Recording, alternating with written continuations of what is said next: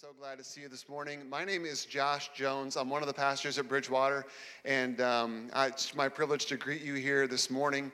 I recognize many of you have been here before. I primarily serve these days out of Montrose campus, but really relish my opportunities to come around to the other Bridgewater locations. I'm excited to be here today because today's a big day. Today's an exciting day. I first want to let you know that Brett is super disappointed that he is not here today. He's sick. And he regretfully cannot be here. But I'm here to introduce our speaker and also the candidate for campus pastor at this campus. So if you're new today, welcome to a whirlwind. There's a lot of good things going on here. But I just want to, on behalf of our directional leadership team and Bridgewater overseers, let you know that we're very excited to present Aaron Patton to you. He'll be here preaching today, and will be available after service along with a couple of us to interact with you, answer some questions. And it's amazing that he's even here.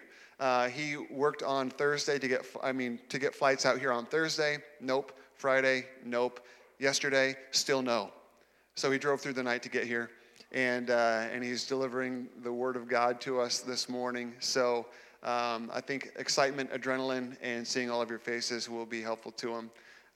But without any further ado, just want to introduce to you and help me welcome, please, Aaron Patton.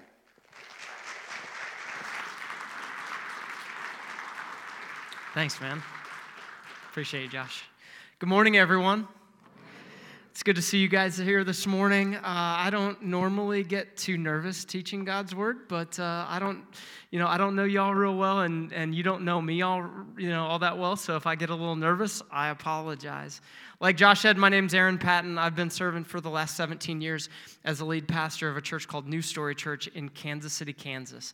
And my wife and I have had an incredible, blessing of being involved and seeing God change a lot of lives, change a dead church into a vibrant church. And we really feel like God is asking us to step in and do something different with this next portion of our lives. And so we're really excited to be able to get to know you and connect with you guys. And hopefully God will use us all. And it's going to take all of us. But hopefully God will use all of us to do great things for him and for his kingdom, okay? This week, we are continuing in the series on 1 Corinthians, and Brett did an amazing job last week, I think. He did a great job of teaching us and instructing us in the fact that apart from God's grace, we're all really in trouble. And I don't know if you've ever wrestled with that for yourself before or not, but I know in my own life, that's the truth. It's really easy, I think, for people to think that pastors, they've never really wrestled with things that maybe other people do, but the reality is we do. And every single one of us in this room needs God's grace. And the talk that we're going to dive into today, the section of Scripture that we're going to dive in today, is also going to require grace. It's going to require God's grace for each one of us, and it's going to require that we have grace for one another and for other people outside these walls, okay? So I just want to prep you and get you ready for that as we dive in. Years ago, there was a TV show that I came across. I didn't watch it a lot, but I thought it was really cool. Let me throw a picture up here on the screen. Are you guys familiar with this? Did anybody ever see the show, The Biggest Loser? You remember that? I did a little bit of research into it. I only watched it a few times because my wife and I would hang out with some friends, and they really loved this show. But apparently there were 17 seasons that aired here in the United States on NBC of the show The Biggest Loser. And the whole idea was that they would take they would collect a group of like 30 to 35 contestants or something like that, people who would come together and say, okay, we're going to work over the next 30 weeks to discipline ourselves, to create some new habits, and see who could essentially, relative to kind of where they were when they came in, lose the largest amount, or not amount, but the highest percentage, so to speak, of weight. But the whole thing was really about health. That was the real goal. The goal was that at the end of the day, the people who were a part of this show would be able to leave and have like healthy habits and be set up for a healthy life. The trouble was there would be temptations along the way. There'd be things that would come up, like sometimes the producers would put some snacks in front of them that were not going to help them. Sometimes they'd give them a pass where they could skip some of the workouts, or they could just choose to skip some of those things. They had to make decisions along the way, right? And if they were going to make those decisions, and if they stuck to them, they'd be able to create a pathway to being healthy. And here's the thing. Whenever I watched the show, I was struck with this idea. Health was the goal. And here's why. Because health would produce long-term results. And frankly, it's no different in the church. It's no different in Bridgewater Church. Bridgewater Church needs to be healthy. That's what's going to help us be able to have an impact here in Vestal. Now, I don't know Vestal very well, and I don't know Binghamton very well. Frankly, I don't even know what the other areas around here are yet. But I know if it's anything like Kansas City, there's a lot of issues. There's a lot of needs. I have friends all over Kansas City who their lives are falling apart, marriages are falling apart. There's a lot of needs. Is that similar here? Which tells me that it's really, really important that Bridgewater Church be a healthy place where God can change lives, where we can be an outpost of the kingdom of God. And so the talk that we're going to dive in today is really all about health. And it would be easy for you to get your feet kind of stepped on, but I literally know nothing. And so if I say something today that you get kind of frustrated with, it's Brett's fault. And you can take that up with him, all right? Because I really know nothing. Now, here's the interesting thing. I'm pretty sure Brett talked about this last week, but the Corinthian church in this letter that was written almost 2,000 years ago, the Corinthian church is a lot like Vestal. Do you know that? It really is. It's a lot like Bridgewater, okay? Here's what I mean. There are a lot of different house churches, gatherings in different parts of the city. You can even go to Corinth today. I've been there, and you can see the city is fairly, it's kind of destroyed today, but you can still see it was quite large at that time. And you could see why there would be pockets of Christian gatherings. And that's the same thing with Bridgewater. And something started to come up in the church in Corinth that could affect the church here in Northeast Pennsylvania and South Central, southern tier of New York. There we go. Thank you, Josh. I'm learning. I'll try to learn. The same thing could come up here. They started to have a problem of disunity and fighting. And that can really stop the work of God quickly. So let's dive in. Let's look at it. If you have a Bible, I'd encourage you to open up to 1 Corinthians chapter 1. If you want to follow along on your phone, that's great. I'll put a bunch of the verses up here. So if you don't even know where this is right now, it's fine. You can look at it and you can see it for yourself. We're going to look at verses 10 through 17 together here in 1 Corinthians 1. In verse 10, Paul, the man who wrote this letter, a man who spent 18 months in Corinth talking to people about Jesus and helping to plant a church there, he's writing back to them after he's left, and he says this. He says, "I appeal to you, brothers and sisters, in the name of our Lord Jesus Christ, that all of you agree with one another in what you say, and that there be no divisions among you, but that you be perfectly united in mind and in thought." So let's just stop there for a minute. First and foremost, this verse sounds like really pie in the sky. It sounds kind of crazy. Can you imagine, even in marriage, a husband and wife being perfectly aligned in mind and in thought? Can you imagine that? That is very, very difficult to happen. So what Paul is calling for is a big deal, but the beauty of it is, I think the rest of Scripture makes it plain that this can happen when people set their minds on Christ. When people from different backgrounds, with different passions, with different convictions, set their mind on Christ, we can be united. We can be. And I think what Paul is calling the church at Corinth to realize is this. He's calling them to realize that unity is healthy. You want to know how we can be healthy? This is one of the steps. You want to know how we can see Vestal, Binghamton, changed? We're going to have to strive for unity. So, he calls us to be focused on the mission and the mind of Christ. He tells us unity is what we need to be striving for, but there's a problem, and it's the same problem that comes up today, because if you've been around the church world, you know that unity isn't always what occurs in churches, right? Sometimes there can be fighting and struggles. Sometimes there can be. Sometimes we're really not that different from the rest of the world. If you've paid attention to social media or the news, you've seen that we have a very divided, culture right now.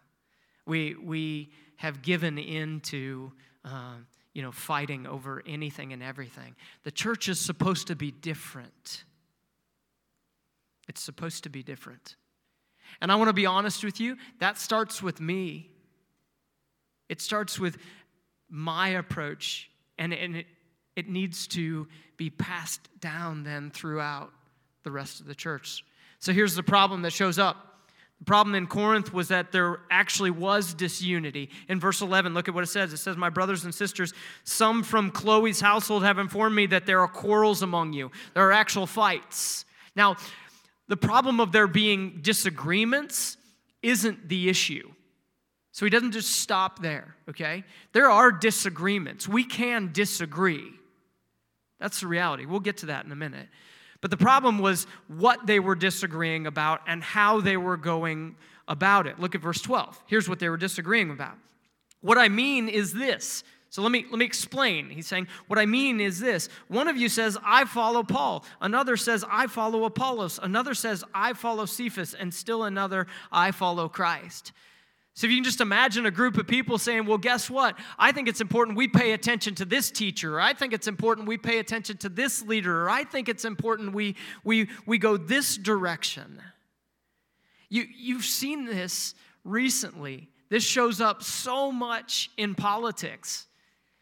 I mean, I'm not that terribly old, but I'm old enough to remember a good number of presidents now, okay?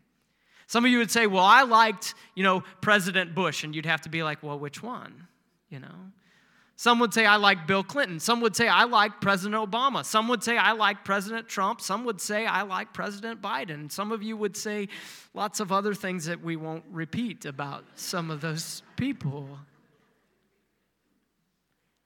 And the trouble is when we bring that into the church where we are united around one thing, the name of Jesus Christ, we're bringing in something that is unhealthy. So Paul says, unity is healthy, but disunity in the church is a cancer. Disunity is unhealthy. Now, I'm just going to go back and remind you of this, and I didn't say this earlier, but in verse 10, if you're looking at your own Bible, it says, "I appeal to you, brothers and sisters, in the name of the Lord Jesus Christ." He's saying the foundation of all of this is the fact that we are united around Jesus Christ. That's why we need to be different. So, look at verse 13. Here's what he says. After explaining to us that disunity is unhealthy, he tells us what's at stake. Verse 13, is Christ divided? I think the point is supposed to be like, well, no, Christ isn't divided. Or at least he shouldn't be. But sometimes in the church he is, right? Is Christ divided? Well, no, he shouldn't be. Was Paul crucified for you? Certainly not. Were you baptized in the name of Paul? No, you weren't. I mean, that's the thing. Now, all of these people that they were identifying with were other leaders. Apollos was apparently a really good communicator that everybody seemed to enjoy, and people were attracted to him. Peter was a very loud and boisterous and strong leader, Paul kind of took a different approach. And people were acting as if their allegiances should be to a person instead of the Savior of the world. Now, here's the big deal. I realize that in a room like this, there could be people who are really skeptical of Christianity. Maybe you're not sure. Maybe you're thinking it through for yourself. Can I just tell you, sometimes the church has got it wrong. Sometimes we have got it wrong. And we've acted like personalities are more important than Christ. And I want you to know that's not the case. Christ is what we rally around. So unity is healthy, disunity is unhealthy. And the reason this is such a big deal, what Paul is saying here, is that the nature of Christ and the gospel are what is at stake. So we should wake up. We should make a change. Now let me walk through the end of this passage, and then we'll flesh out, what we need to do with this, okay? Verses 14 and 15, and then on, say this. I thank God that I did not baptize any of you except Crispus and Gaius. Why is he saying this? He's realizing that some of the things that leaders do, people can become very attached to leaders and personalities. I get that. And sometimes leaders play into that. We want to be loved. Pastors want to be cared for and loved and revered. And that's part of like human nature, right? But we need to be really, really careful. Because the issue is not me or any other pastor. The issue is Jesus. And Paul is saying, I'm thankful that I wasn't involved in all of these baptisms so that you felt like you were baptized in my name. No, you were baptized in the name of Christ. You're aligned with, you're identifying with Christ. And then he goes on, he says this so that no one can say that you were baptized in my name. Verse 16, he says this, yes, I also baptized the household of Stephanas. Beyond that, I don't remember if I baptized anyone else. Now, this is a weird kind of section. It's like Paul is kind of trying to remember, And as I can identify with this because as I've gotten older, I find that there's a lot that I forget. Maybe you can identify. But then he ends by saying this, verse 17, for Christ did not send me to baptize, but to preach the gospel, not with wisdom and eloquence, lest the cross of Christ be emptied of its power. What's he saying? He's saying that what's really at stake is the nature of the gospel and the nature of Christ, but also what's really at stake is the power of God to change lives. So if you've been a part, or if you consider yourself a part of Bridgewater, okay? And again, I'm an outsider. They're not asking me to say any of this. I'm just going to tell you, plain and simple, if you consider yourself to be a part of Bridgewater Church, you need to understand that striving for unity is imperative. And if we won't do that, we won't be involved in seeing change lives. You understand that? That's what's going on here. So, let me give you just a couple of main ideas to latch onto, and then I'll walk through some application here, okay? First and foremost, you need to know this. A divided church is an unhealthy church. A church that isn't rallied around the idea of making more and better followers of Jesus, but instead are rallied around the idea of making more and better followers of a certain small group leader or a certain ministry leader or a certain pastor or a certain personality. A church that's rallied around that is an unhealthy church. Period. And a divided, unhealthy church is a dying church. I don't want to be a part of that, do you? So here's what we need to do. The church must fight for unity. So let me walk you through what unity really is and what it's not. and then we'll wrap up. So what is real unity not? Let's start with that. First and foremost, real unity is not uniformity. Listen, I look at us here today. We don't look the same, and some of you are like, praise God, and I get that. Yeah, I know I'm going bald. That's fine, okay? I'm very gray. That's the thing. I'm glad that I married when I was young. I'm thankful for that. Real unity is not uniformity. Even for Paul, he wasn't, he didn't have uniformity with all the other leaders that he was surrounded with, okay? They didn't necessarily agree all of the time. One example of that was with Apollos. In 1 Corinthians chapter 16, at the end of this letter, Paul talks about this time where he talked to Apollos and he wanted Apollos to go to Corinth because he couldn't be there and there were some hard things going on. And Apollos apparently didn't agree with him. Look at verse 12. Here's what it says. Now about our brother Apollos, I strongly urged him to go to you with the brothers. He was quite unwilling to go, but he will go when he has the opportunity. Now, they weren't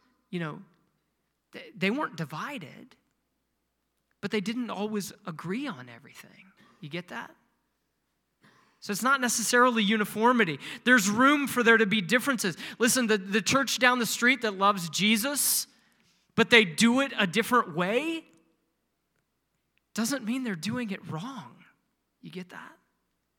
The church down the street that is clearly preaching Jesus and seeing people come to know Jesus, but they don't look like us. Or maybe they have, kind of a little different theological neighborhood, so to speak. That's okay. There's room for that. Second, real unity is not avoiding issues. And here's the thing, can I just give you a moment of honesty of something that drew me to Bridgewater? And this is a little more personal. When I started meeting with and talking with the other pastors of Bridgewater, I've been a lead pastor of one church and kind of, the guy that all of the buck kind of stopped with for a long time. So to look at entering into this kind of felt a little strange for me.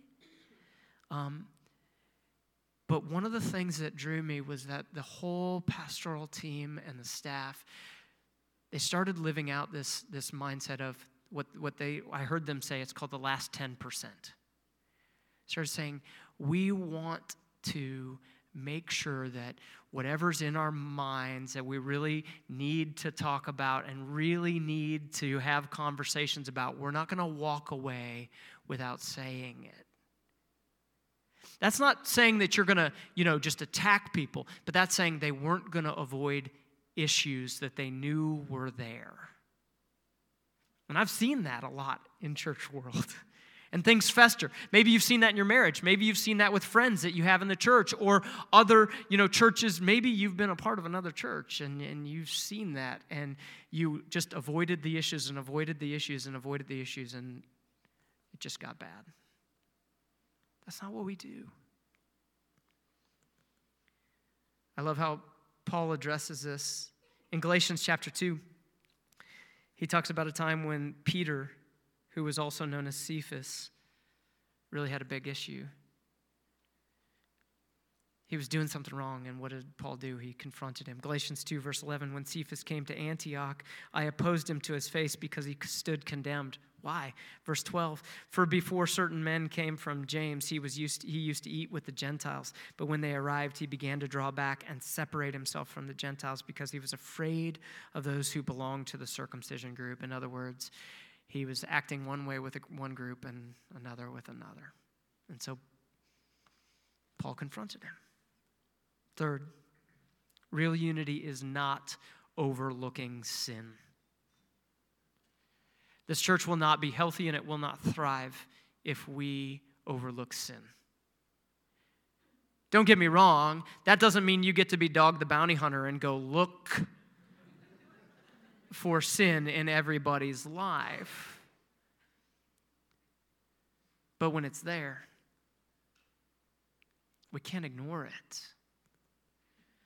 In 1 Corinthians 5, Paul deals with sin in the church. And I love this passage, verse 1 and 2, probably not for the reason you think. Look at it. It says this: it's actually reported that there is sexual immorality among you, and of a kind that even pagans do not tolerate. A man is sleeping with his father's wife. And then verse 2, look at this. And you are proud. Do you know why I love this verse? Because he doesn't ignore their pride. Yeah, he's dealing with the thing that we all think that he should probably deal with, the sexual immorality, but he's also dealing with their pride and their unwillingness to confront sin in a brother's life, right? We can't overlook sin. So, what is real unity? Let me share with you 3 things. Number 1, real unity graciously disagrees. It's recognizing that delivery trumps content every time. It's recognizing that maybe what I need to do is ask your permission to have a conversation with you and then give you time to pray about it and think about it and interact with God on your own, not just demanding that you change it and fix it and agree with me right here, right now. Real unity graciously disagrees. I love what happens when we do that. And I think it's summed up very well by a quote that I came across this past week. A former pastor, John Piper, said this: I don't think that the world stumbles mainly over doctrinal disagreements among Christians. It stumbles mainly over the way that we treat each other in light of those disagreements. Right? Graciously disagreeing. Didn't we just talk about grace last week? Didn't Brett just lead us to talk about how much we need grace, but others need grace? Especially in the church. Secondly, real unity divides over essentials, but dialogues over what is important. And here's the thing. Paul lays out what is important. He talks about what's at stake. Jesus Christ, the nature of Jesus Christ, the nature of the gospel, seeing lives changed. That is what is at stake. That is what is essential. Right?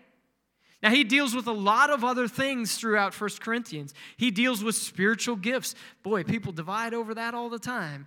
He deals with all sorts of conversations throughout 1 Corinthians. He does not ignore those things, but he's modeling for us that we divide over what is essential, right? And we dialogue. We lean in. We keep talking. We keep praying, we keep supporting, we keep cheering each other on over things that aren't essential. Third, real unity walks in humility. And here's what I would urge you, Bridgewater Vestal. Here's what I would urge you. Listen, don't give in to the spirit of the age. The spirit of the age is tribalism. The spirit of the age is, if you don't agree with me wholeheartedly, you are the enemy. Do not do that. That is not true. That's the spirit of the age. And if we do that, we will become unhealthy. And we will be divided. And we will not grow. We will die. And I don't want to be a part of that. So we're going to have to fight for unity. Let me just leave you with a couple final thoughts about why we should fight for unity. The scripture is so clear that Jesus told us we would need to strive for unity, that we would have to fight for it. I would tell you, we have to fight for unity because Jesus commanded it. Look at John chapter 13, verses 34 and 35. It says this: a new command I give you, love one another as I have loved you. So you must love one another. That's the command. You're going to have to love someone who sees things different than you. Those of you who are married in this room, you already know this. You did not see how you brush your teeth the same way as your spouse did when you got married, did you? You did not see how to fold clothing the same, did you? My wife and I, that's the thing. I fold shirts one way. She folds them the right way. Okay? And I'm not throwing her under the bus. She does. She's right. The same is true. Like, I've just learned to go, yep, you're right. That's the right way. And there's things that she's done that with me because she loves me despite me. And we've got to learn to look around and go, these are the people that Christ loves, and so I love. I'm going to fight for that. Verse 15, look at what else it says. By this, everyone will know that you are my disciples if you love one another. Who's he talking about? He is talking about your neighbors, your friends, your coworkers. He's talking about your family members. He's talking about the watching world. So not only did Jesus command it, but non-Christians judge us by it. That's why we fight for unity. John Bloom said this. He said, nothing is more offensive, violent, or destructive to the forces of darkness than love. And I would agree. So, Bridgewater Church, let me ask you this. We don't know each other very well. I don't know your stories. I don't know your struggles. You don't know mine. But I know this, that right now you probably need to fight for unity with someone personally. Like, there's maybe somebody in this room that you need to take a step towards and stop dividing. I also know that we are a church of churches. And we need to recognize that God is moving amongst Bridgewater, Tunkhannock. God is moving and working amongst Bridgewater, Conklin. God is moving and working amongst Montrose and Halstead and the online campus. I feel like I'm missing something just because I don't know everything. But we need to move together for more and better disciples. And finally, we need to cheer on our brothers and sisters in the Big C Church, in other churches, so that Christ can be honored. Would you pray with me? Father God, I pray that we would take steps to move towards one another, that we would unite and not fight.